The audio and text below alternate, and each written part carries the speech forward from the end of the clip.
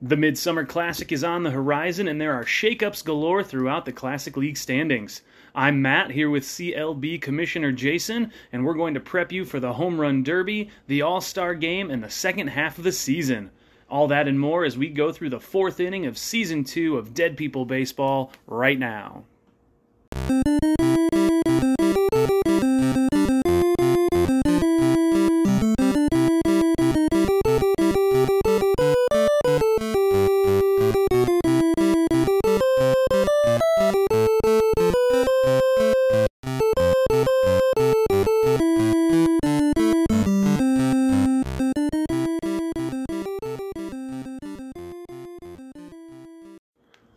Welcome to the latest installment of Dead People Baseball.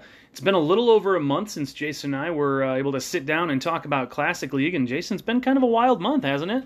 Truly has. A lot of shakeups, as you said in the open, kind of leaving us to wonder what the season's end will be. Yeah, I thought my team was looking at a June boom and ended up going with a little June swoon. Your teams performed pretty well and kind of like different levels of success and failure throughout the league. Yeah, I think my team has kind of gotten back to the top of the division, but I had a long stretch where things weren't really going as planned. I think I've struggled to score some runs this year, and I think every team is kind of going through some ups and downs, which is leading to the big surprise, and that's there's more losing teams than there are winning teams. It's definitely a unique season in Classic League. We'll start things off with the first pitch from Casey Rydell in just a moment to get you up to speed on all of our league leaders as well as the updated Classic League standings, which have been pretty crazy as we mentioned. Then we'll start our trip around the bases. At first base, Jason and I will dig into those stats and standings a bit, see if we think things will stay the same or change as we go into the second half of the season, and some colossal feats that have taken place. At second base, we've got some mailbag questions to cover, which will answer queries regarding special uniforms, curses, protected lists, and more.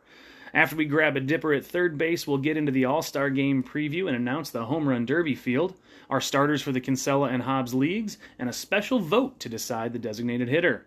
We'll come back home with a deeper look at the back half of the regular season and talk about key series coming up, potential trades, and who is looking to earn some hardware. Jason, anything to add before we kick it over to Casey? Let's blast it off. Take it away, Casey Rydell.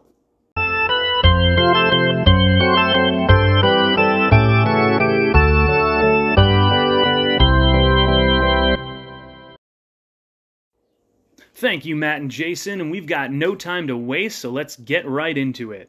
We'll start with the standings in the Hobbs League and the Oak Tree Division, where the Twinsburg Tornadoes have caught the Brentwood Bearcats and now lead the division by 1.5 games. Twinsburg is 49-34, while Brentwood is 46-34. Don't count out Athens either. They're 7.5 games back at 40-40 right now. In the Lightning Division, we've got 3 teams under the 500 mark battling for first place. North Coast has the upper hand right now as the Crashers are 38-42. The East Point Elites and Wormtown Warriors are just 1 percentage point apart in second place, with the Elites at 37-45 and the Warriors are 36-44. Over to the Kinsella League and the Moonlight Division, which looks a lot like the Lightning Division, the Cleveland Spiders have overtaken the defending champion Limerick Hurlers and lead them by half a game. They are 41-41 and 40-41 respectively. The Raleigh Fingers are still alive too, as they are just 3 games out of first place at 37-43. Last but not least, we visit the Cornfield Division, where the Gramercy Ghostmen have made big moves in the standings, opening up a 3-game lead in the division as they have a record of 44-36. Harvey is in second at 41-39, and the Sarnia Sting are 9 games back of first place with a record of 36-46. On to our league leaders now, and we'll kick it off with the pitchers. The Twinsburg Tornadoes' success comes from 2 of their starters who are first and second in wins on the year. Ed Walsh holds the top spot with 14 wins, while Max Manning is right behind him with 12. Slim Jones of Athens, Brentwood Satchel Paige, and Jack Chesbro of Harvey round out the top 5 with 10 wins each. Brentwood is well represented in the top 5 in ERA category, as Three Finger Brown leads the Classic League with a 2.98 mark, while Satchel Paige has an ERA of 3.35. The big train Walter Johnson has a 3.5 ERA for the Raleigh Fingers, and Addie Joss has a 3.70 ERA for the Limerick Hurlers. Dazzy Vance has been very good for the Gramercy squad as he sports an ERA of 3.79 as we approach the halfway point of 2022. We've got some big saves numbers coming out of the Classic League this year as 6 pitchers have at least 15 saves. Mariana Rivera of Sarnia and Brentwood's Jonathan Papelbon are right at 15, while Trevor Hoffman of Gramercy has 16. Cleveland's Billy Wagner and Takashi Saito of Athens are in second place with 17 saves each, and Hoyt Wilhelm of the Twinsburg Tornadoes leads the way with 19 saves. Pitchers are racking up quite a few strikeouts in 22, with 8 pitchers notching 100 or more strikeouts so far. Our top 5 looks like this. Pedro Martinez of Brentwood has 108 strikeouts, while Rube Waddell of Gramercy and Satchel Paige of Brentwood have 111 each. Sandy Koufax leads the way for the Harvey Wallbangers with 116 Ks, while Slim Jones of Athens leads the league with 133 punch-outs for the Bob Kittens. All that great pitching doesn't mean that the hitters aren't hitting. Josh Gibson is still aiming to be a 400 hitter, but he's got work to do. He leads the league with a 381 mark for the Harvey Wallbangers. Home Run Johnson of Athens is in second place with a mark of 359. Stan Musial comes in third, also for Harvey, with an average of 357, while Turkey Stearns of East Point and Lou Gehrig of Cleveland round out the top 5 with a 356 and 352 average, respectively. Gibson is hitting for average and power in 2022, as he's put 29 big flies over the fence for Harvey. Lou Gehrig is doing the same for Cleveland with 24 homers, while another Wallbanger has 24 in Albert Bell. East Point's Turkey Stearns also has 24 homers, while Hank Aaron of Sarnia has 23 dingers as we approach the All-Star break. Have we talked about Turkey Stearns at all yet? The guy is fast. He's 15 triples fast, a lead of 6 over Shoeless Joe in Brentwood and Stan the Man of Harvey. The doubles race is a little tighter with Lou Gehrig leading the way with 27 and Oscar Charleston of Wormtown in second with 24 two-baggers. Speaking of speed, there are a lot of stolen bases in the Classic League this year, as 3 players have 30 or more steals. Eddie Collins of Gramercy has exactly 30, the Flying Dutchman George Van Haltren has 32 for Brentwood, and the Georgia Peach Ty Cobb has 35 steals for the Cleveland Spiders. How about a new edition of the Ballantine Beer Player of the Week?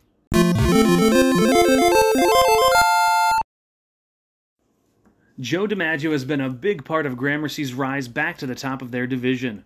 Over the last 10 days, Joe D has hit for a .432 average, knocking in 19 runs and putting 7 home run balls in the seats. An outstanding stretch for one of the Classic League's best players. Congratulations to Joe DiMaggio and his Gramercy Ghostmen.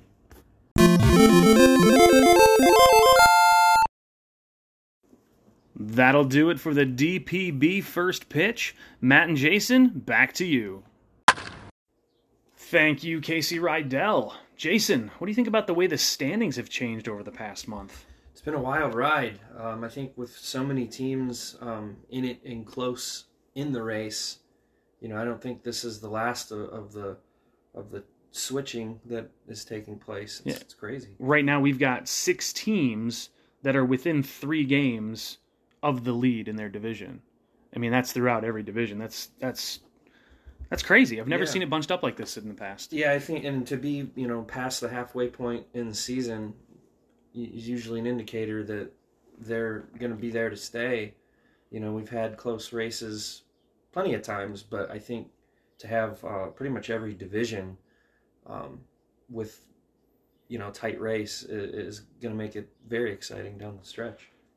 I feel like my team's bats kind of started to slump a little bit and had some pitching issues as we were going through the month of June there. But a team that does not seem to be having any batting issues is the Harvey Wallbangers. You got Josh Gibson going for that ever-elusive single-season home run record again. I mean, talk more about what the Harvey Wallbangers are doing this year at the plate. It's consistency, I think, is the big thing. They're the only team in the league hitting over 300. And as great a season as Gibson has had, Stan Musial, Albert Bell, you can go all the way down that lineup. Even Ed Delahanty at the top of the order is having one of his better seasons, getting on base for those guys in front of him. it's in the home runs too. I mean, we don't know what the team record is for home runs, but I would say that, whatever he finishes with is probably going to be somewhere in the range of what it would be, because, I mean, everybody in that lineup is hitting for power. It seems like, 1 through 9, very consistent. And even though his pitching is kind of more towards the bottom of the league, you score runs like that, and you're always going to be in games. The lineup's bailing him out for sure. So let's talk about some great pitching. Last year we had the Brentwood Bearcats with an outstanding pitching staff, but their offense wasn't going. This year they got the offense clicking, and they're running it back on the ERA title for for the teams in the league. Yeah, kind of the other side of the coin, like we talked with Harvey. Brentwood is the only team with an ERA under 4, and I think a big benefit to them is pretty much their whole starting rotation is doing well enough that they're eating up a lot of innings. So I don't have the numbers in front of me, but I would venture to guess that their relief innings are probably pretty low. They got the solid closer in Jonathan Papelbon, and it's like, if your starters can get you through 7 or 8 innings, you don't need to worry about the uncertainty of middle relief, which is kind of the story of this league. Everyone has to deal with that. It is the greatest mystery to be solved within the Classic League. So we saw a couple cycles recently. Did I see? There's been a couple guys going for the cycle. Yeah, cycle. A lot of offensive feats taking place. Quite a few guys having 3 home run games. We had a 4 home run game from Albert Bell earlier in the season. The question is, what happened to the pitching feats? Like, when are we going to see something like a perfect game or a no-hitter? We haven't had a no-hitter since 2018, which was probably the craziest feat that's ever happened in this league. Sandy Koufax threw back-to-back no-hitters in back-to-back starts, and we haven't had a no-hitter since then. So going on 4 seasons, and to be honest, like, I think the game stories that get printed with each box score, they do a pretty good job of letting you know if a pitcher was on his way to a no-hitter. And I haven't really seen a guy go further than like the 6th or 7th inning.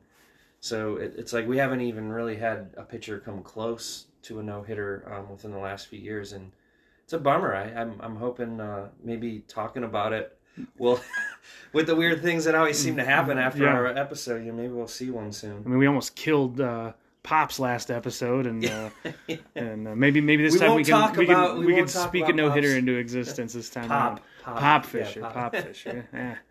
Whatever. No.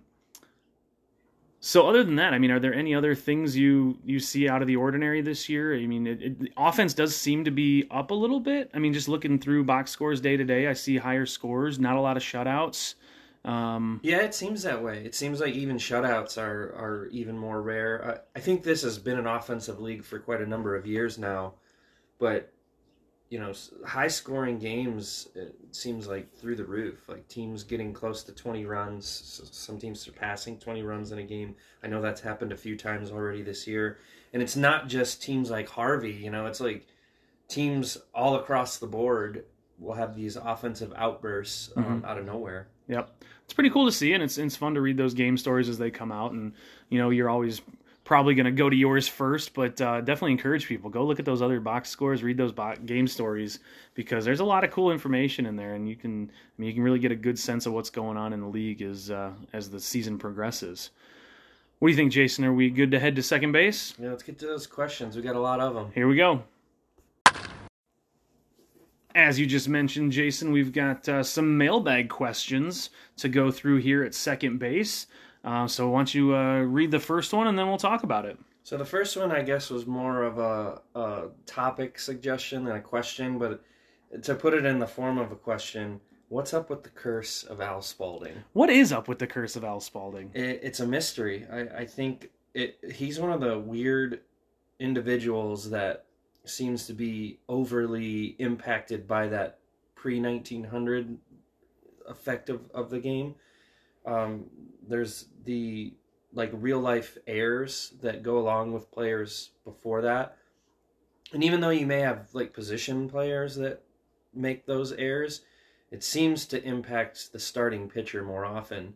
And I think the frustrating side of it for anybody who plays against a team, it seems to impact both teams, not just the pitcher from, before 1900. And it's why Al Spalding always seems to have a relatively low ERA, because he gives up a lot of runs, but a lot of them are unearned runs. And I think, I'm not going to be the one to assess risk. There's a reason why I never draft those guys. I don't want to deal with that. But I think that's the mirage of players like that, is seeing the low ERA and not kind of realizing that they're probably not winning a lot of games because they're giving up so many unearned runs. But it was like ever since his highest air game took place, it was Athens against Twinsburg, and Babe Ruth went on this massive slump. Yeah. But he seems to be snapping out of it now. I noticed the last time, I know Twinsburg's facing a lot of his division foes right now, and I noticed the last time they matched up, there weren't a lot of errors in that game, so at least it doesn't happen every single time out. And I can remember, I know I had Al Spalding on my team earlier in my Classic League career, and I don't remember that happening. I don't think I was as in tune to what was going on back then. My teams were not always performing very well. I'd get lucky if I made the playoffs, but I mean, hey, maybe that's what it was. It was I was under the curse of Al Spalding, and now I'm not, and Twinsburg is. So sorry. Yeah, we'd have to go back to look at teams Al Spalding has been a part of, see if he's ever won a title before. I mean, Athens is in the race. He's doing all right. I mean, Spalding seems to be having some success for him, where he's putting the curse on other teams. I guess that's what you want, right? All right, what's our next question? So a question came in about the City Connect uniforms, and would the Classic League take part in what Major League Baseball does? Simple answer to that is... I think the answer is no, not as a league. I think part of the reason we did uniforms was just because we had the time and wanted to make it fun. I kind of created home in a way and alternate for everybody, but I think keeping it simple is kind of what the Classic League's about. It's like a return to what baseball used to be. But we've already got a team who made their own City Connect. Yes, teams, did a great East job with Point. them too. Yeah, so I would say, any team that wanted to create them certainly could. There's plenty of freedom to do so. You got to be careful, though. You got to be careful, because you could get you go down the rabbit hole and you can end up with 7, 8, 9 different jerseys for your team as one the Limerick Curlers. Yeah, I think part of that what makes it difficult to do that league wide too is not every team is actually connected to a city. So how do you connect to a city when you don't have the background of it? So yeah, I mean, if teams want to do that on their own, yeah, feel free to do it. Yeah, we'll get them added to the page. Next question. Well, let's go to this one here. It says, can fielders be sent in to pitch? Like Ernie Clement lately? We've been seeing that happen in Major League Baseball when there are blowouts. Yeah, just because Albert Pujols got an inning of relief, we're probably not going to get a Stratomatic pitcher card. Is that what it comes down to? Yeah, I mean, the way the game works is you have to have a hitter card, a pitcher card to play those positions. It's also why two-way players don't exist in this league. Guys like Babe Ruth, Joe Rogan, Martin DeHigo, or Reb Russell, I think, is another one because he became an outfielder later. When you draft those guys, you have to designate them as pitchers or hitters, just because in order to do both, they would take up 2 roster spots, and we don't want to do that. So the easy answer is no, if they don't have a pitcher card. But it could happen if you run out of players, kind of like when guys are if all your catchers get injured. Sometimes a guy who's not a catcher will have to catch. I mean, you have to fill those spaces.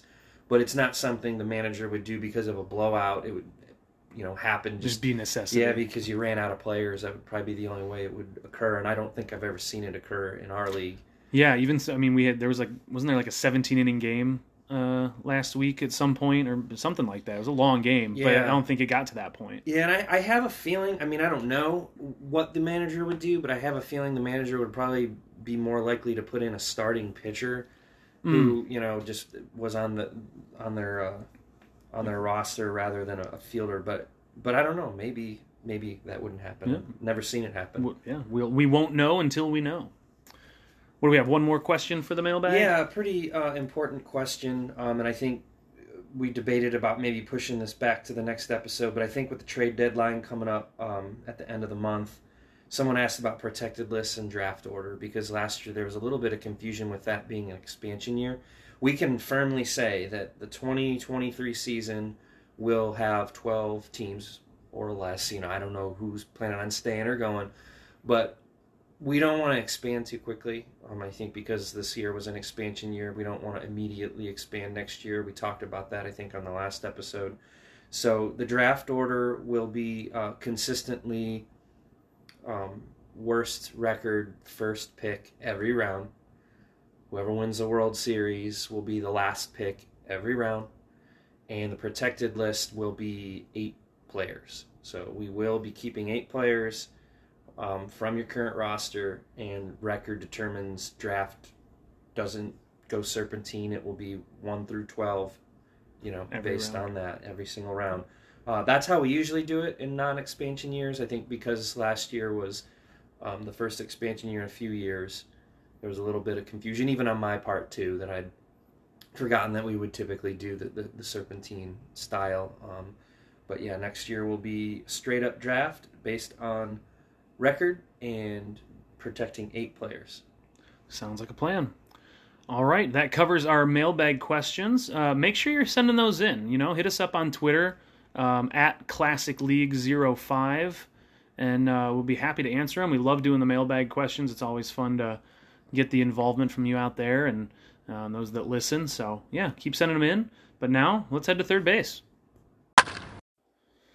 All right, let's grab a dipper here. Jason, what have you put together for us this fine day? So today we got the Bloody Mary, the famous or maybe infamous Bloody Mary mix that I throw together for friends and family. Tastes delicious. I'm getting some horseradish in there for sure. What else we got in there? Horseradish is the key. There's a certain brand that it has like no label. It's like a plain white label. Fresh horseradish is my favorite part of it. I think that's what gives it its kick. I won't go into all the ingredients. Can't reveal all the ingredients. Okay. But I think another key for this is the Tony Packo's Sweet Hots. Oh yeah. The pickle juice. That's a big one for me because it gives it a little unique flavor. Absolutely. Well, speaking of kicks, let's talk about the Home Run Derby. We got the Midsummer Classic coming up, but I want to start off with the Home Run Derby. They'll give us a short sneak peek of some of the players that'll be on each team. So let's look at the bracket here. Let's break it down round by round. In the first round, in the Hobbs division, we'll have our number 1 seed, Turkey Stearns. Talked about him with Casey Rydell. We'll go up against Willie Wells of the Brentwood Bearcats. And the number 2 seed, Babe Ruth, will take on the number 3 seed, Frank Robinson, representing the Twinsburg Tornadoes and North Coast Crashers, respectively. It's pretty good matchups. For sure. And a little surprising. Frank Robinson, we've always seen that pop from him, but he made the Home Run Derby this year. He was in it last year, too. Oh, that's right. He was in it as a 4 seed last year, doing a little bit better this year. Babe Ruth also returning, but Stearns and Wells are new participants.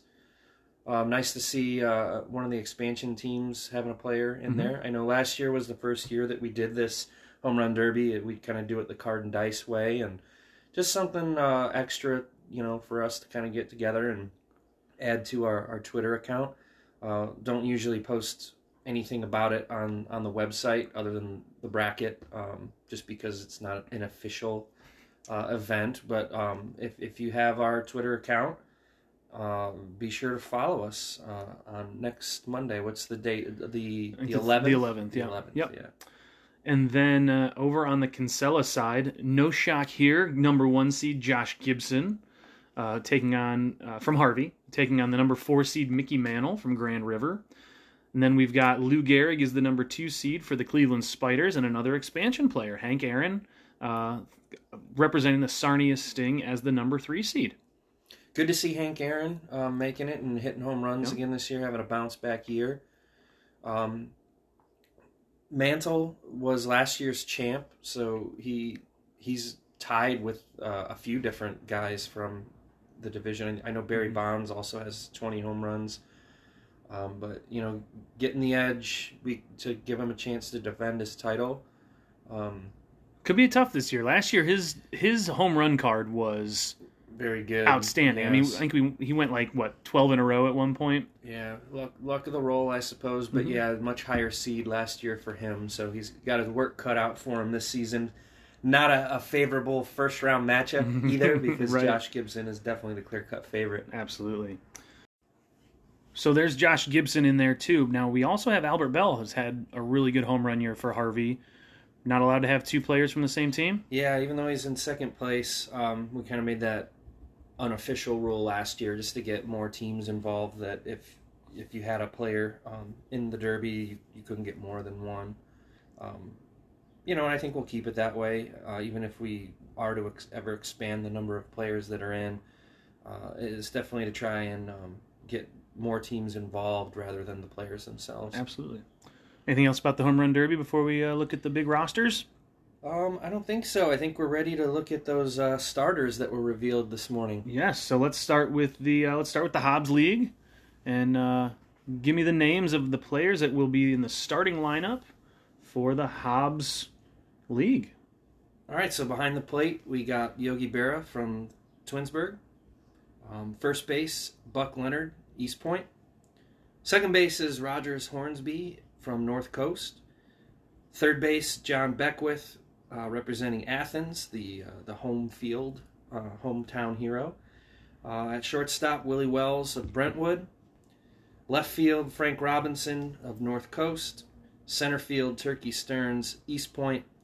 And in right field, Babe Ruth from Twinsburg. And then the starting pitcher will be another hometown hero, Slim Jones. Quite a few pitchers. I won't talk about that yet because the rosters haven't been revealed, but there were 3 or 4 very worthy candidates to be the starter on the Hobbs side. Lots of good pitching performances this year. I think he went because it's the hometown guy. He leads the league in strikeouts. I mean, he's dominant. His ERA is very good. So yeah, he was kind of the sentimental pick, just because I think in real life that would probably be likely as well. Sure. Now, let me ask you real quick, because I know a lot of this is determined by our league. You're not picking these players. Did you pick the starting pitcher? Yeah, because the way that the league kind of lists off the All-Star winner, team or whatever. There's 2 things that kind of happen with that. One, they don't give you very specific starters. They just give you a list of the players. And sometimes, let's say a player is playing left field, but they're also eligible for first base. Sometimes the game will list them as a first baseman. You know what I mean? It doesn't determine the position that the owner is playing those players. So you're going to see guys in the wrong position. You're also going to see guys not included because they only list 2 per position. So I usually make those choices, I guess you would say, based on their numbers and kind of factoring in that the computer just doesn't always make the smart choice. Got it. Okay, so that kind of gives some explanation on that. So now let's go over to the Kinsella League and hear who our starters are. All right. Some surprises, I think, this year. Obviously not a catcher. You got your perennial superstar, Josh Gibson, behind the plate, representing Harvey. First base, Lou Gehrig of Cleveland Spiders. Second baseman, I think this might be his first All-Star appearance, Tony Lazzari of Harvey. Gave him a shot this year, and it's really paying off for him, which I'm happy to see because I think he's a guy who has real-life numbers that you would think would translate into what he's doing this year. Third base, your own Limerick hurler, Judd Wilson. Hey, Judd's having a great year. Shortstop, having a big batting average season, Derek Jeter, making an all-star start for the expansion Sarnia Sting. Out in left field, Stan the Man Musial of Harvey. Center field, Joe DiMaggio of Gramercy, and his teammate in right field, Mickey Mantle, starting out there as well. And starting pitcher from the expansion Raleigh Fingers, no, not Raleigh Fingers, but Big Train, Walter Johnson, getting a start. Wow, some new names, some surprises. Not many snubs. Can't really think of anyone that you thought might be there and wouldn't. I think because a lot of players have down years. My own Tris Speaker having not a great batting average year, so not surprised to see that he hasn't made the starting roster. What else? I mean, any other thoughts on that starting lineup? Yeah, so the full rosters will be announced on Tuesday. Mm-hmm. I think to go along with what you were just saying, there's going to be a lot of guys that are usually all-stars that just didn't make the cut this year. And again, I wouldn't say they're snubs because I think for good reason. And Kinsella in general, just super crowded outfield, like many good outfielders, and then in the Hobbs division, many good pitchers. But another thing that we have going on this year connected to the starters is that designated hitter fan vote. Oh, right. And this year there's going to be 3 candidates to vote for in each league. Those players are on the all-star rosters. They just made it as bench players, and so they have a chance to be voted in as starters at the designated hitter spot. So I'll go through those. Do we have those names? Yeah, I got cool. those names. So let's go through them. Over in the Hobbs division, we got Mule Suttles of Wormtown, Harry Heilman of Twinsburg, and Willard Brown of Athens. 3 guys that are all deserving. So we'll see how the vote goes for them. And then in the Kinsella League, Ted Williams of Gramercy, Albert Bell of Harvey, and Barry Bonds of Raleigh will be the candidates to be selected for the starting designated hitter position. Barry Bonds is an all-star this year. He is an all-star. I mean, the curse of Barry Bonds is dead while Al Spalding's lives on. At least for a season. At least for a season, that's right. Anything else all-star related before we head home? Are you going to do jerseys this year? Are you making some jerseys up? We posted those on the Twitter account. Obviously, we consider those the warm-up, right, quote-unquote, jerseys, since, all-star teams should be wearing their own team's jerseys to represent.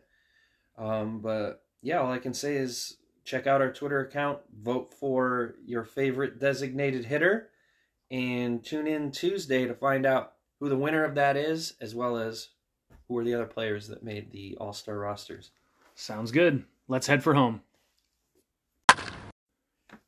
All right, Jason, let's see what's coming up in the second half of the season as teams continue battling within their division, but they're also going to need to start thinking about the wild card. Who do you think needs to make some moves to stay alive deep into the regular season and get one of those coveted playoff spots? Well, I think with everyone in it, any team could choose to try and make a run by making a trade, but I think especially the teams that are tight in the division races, maybe some of those teams that are like a game or 2 or 3 back, a move might put them over the top. I think teams like Harvey come to mind who have all that offense and might need a pitcher. They might be able to move a hitter for a pitcher or something like that. Wormtown is kind of in that same boat where they've been let down at times by their pitching kind of blowing leads or things like that. So you may see something like that. What about teams maybe that even within their own team have things that they can do? I reached out to you recently with some updates. I promoted a pitcher, demoted a pitcher, moved Bob Locker into the setup role. And do you see some other teams that might be able to just make some of those little tweaks that could make an improvement for them?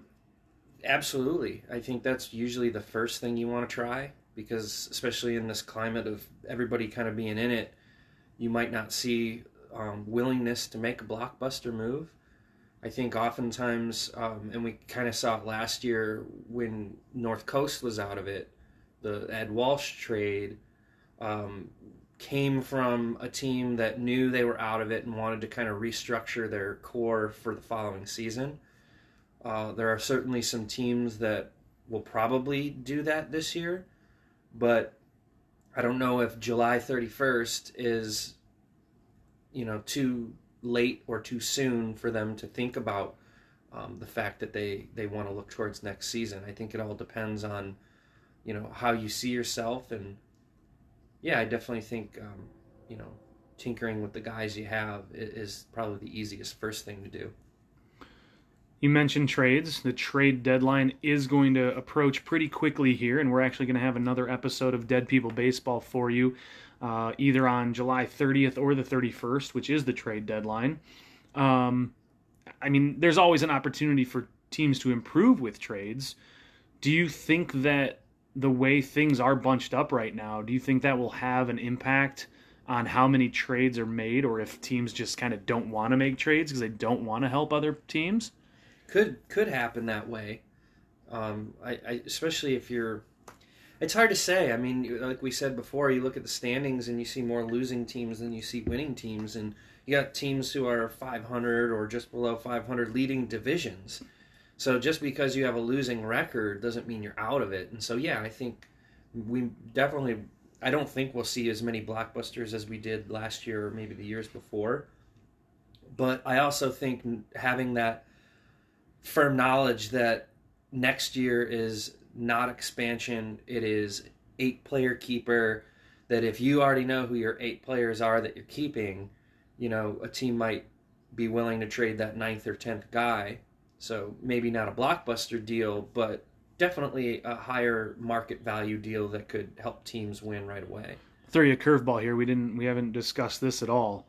So I think about a team like mine where I think I can make some moves, but I also know that we've got Albert Pujols and we've got Miguel Cabrera and we've got some guys. Do you think that we could see tanking for the first time? I don't think we've ever had a season where it's been like a real tank situation, but a guy like Albert Pujols is very intriguing, as we've mentioned before.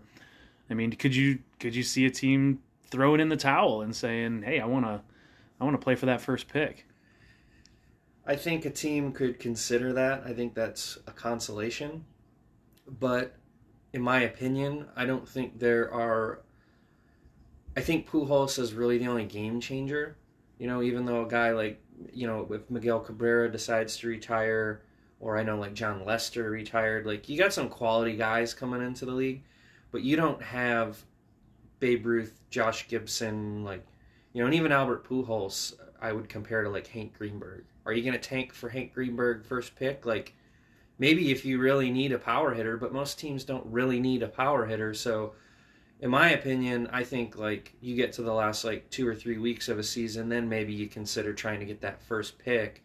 But to tank this early in the year for something like that, I just don't think is going to make your team that much better next year. Yeah. Just the way the classic league is and has been, you're better off building and going for the trophy at the end, right? Mm-hmm. Speaking of trophies, how are we looking when it comes to award season? Who's looking like they might get some hardware for their trophy case at the end of the year? We got a lot of weird things kind of playing out for the Cy Young Award. I think that's the most interesting one that always seems to be changing. Part of that, I believe, is the fact that a lot of your ERA leaders and wins leaders aren't really aligning. Mm-hmm. And you got a lot of closers who are having strong seasons, so some of those guys are in the running. Talked about the Hobbs League having a lot of starting pitchers. I think that's kind of where the race sits right now. Guys like Slim Jones, Max Manning, Ed Walsh, Satchel Paige. And even a guy like Three Finger Brown with his ERA, mm-hmm. He's not getting a lot of wins, but if any of those guys kind of go on a stretch where they, either bulk their wins 3 or 4 in a row, or if they have a higher ERA, throw a couple shutouts, that race could change, quite dramatically. And Josh Gibson's going to be the MVP, right? It seems that way, but I think there are some players that are in that race, and we kind of saw it the last couple of years where if you're a team that's not winning your division or maybe not even having the wild card, and all of a sudden you have a hot end of the season and make it to the playoffs, you could see a guy like Turkey Stearns or Oscar Charleston or players like that on teams that are not in the playoff, scope right now, that if they have a hot month and those guys are a big reason why, that could catapult them into the MVP conversation. But yeah, I mean, Gibson definitely at this point is the front runner. Yep, as he usually is. I mean, it's a great player to have on your team. What else you got, Jason? Anything else we need to cover before we wrap things up here? I think going to the pitchers, the back end of the bullpen, we talked about how many closers are having good years. I think that race is wide open too. Oh, the Rolaids relief man, right? Yeah, I mean, you look at the guy leading the league in saves, Hoyt Wilhelm, has not been dominant. He's been very good, but he has not been Billy Wagner dominant or, Trevor Hoffman dominant in terms of not a lot of blown saves, low ERA, but he keeps getting these opportunities, and his last 5 or 6, I think he's cashed in on to lower that ERA. So it's that's going to be a tight race as well. It's cool. It's a lot of cool stuff that's going to happen in the second half of the season to determine those final outcomes, and pretty soon we'll be talking about the playoffs. It's crazy, so crazy. It's crazy to think about. All right, we wrapping up? Yeah, let's call it a day. Sounds good.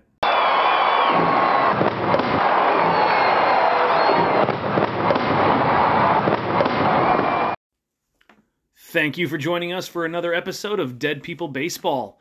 Stay tuned to @ClassicLeague05 on Twitter for the designated hitter vote, as well as the results of the Home Run Derby on July 11th. The All-Star Game will be played on July 12th at Tiger Stadium, home of the Athens Bobkittens, so make sure you visit classicleague.weebly.com for the game story. That'll do it for this episode. I'm Matt, he's Jason, and we'll see you next time.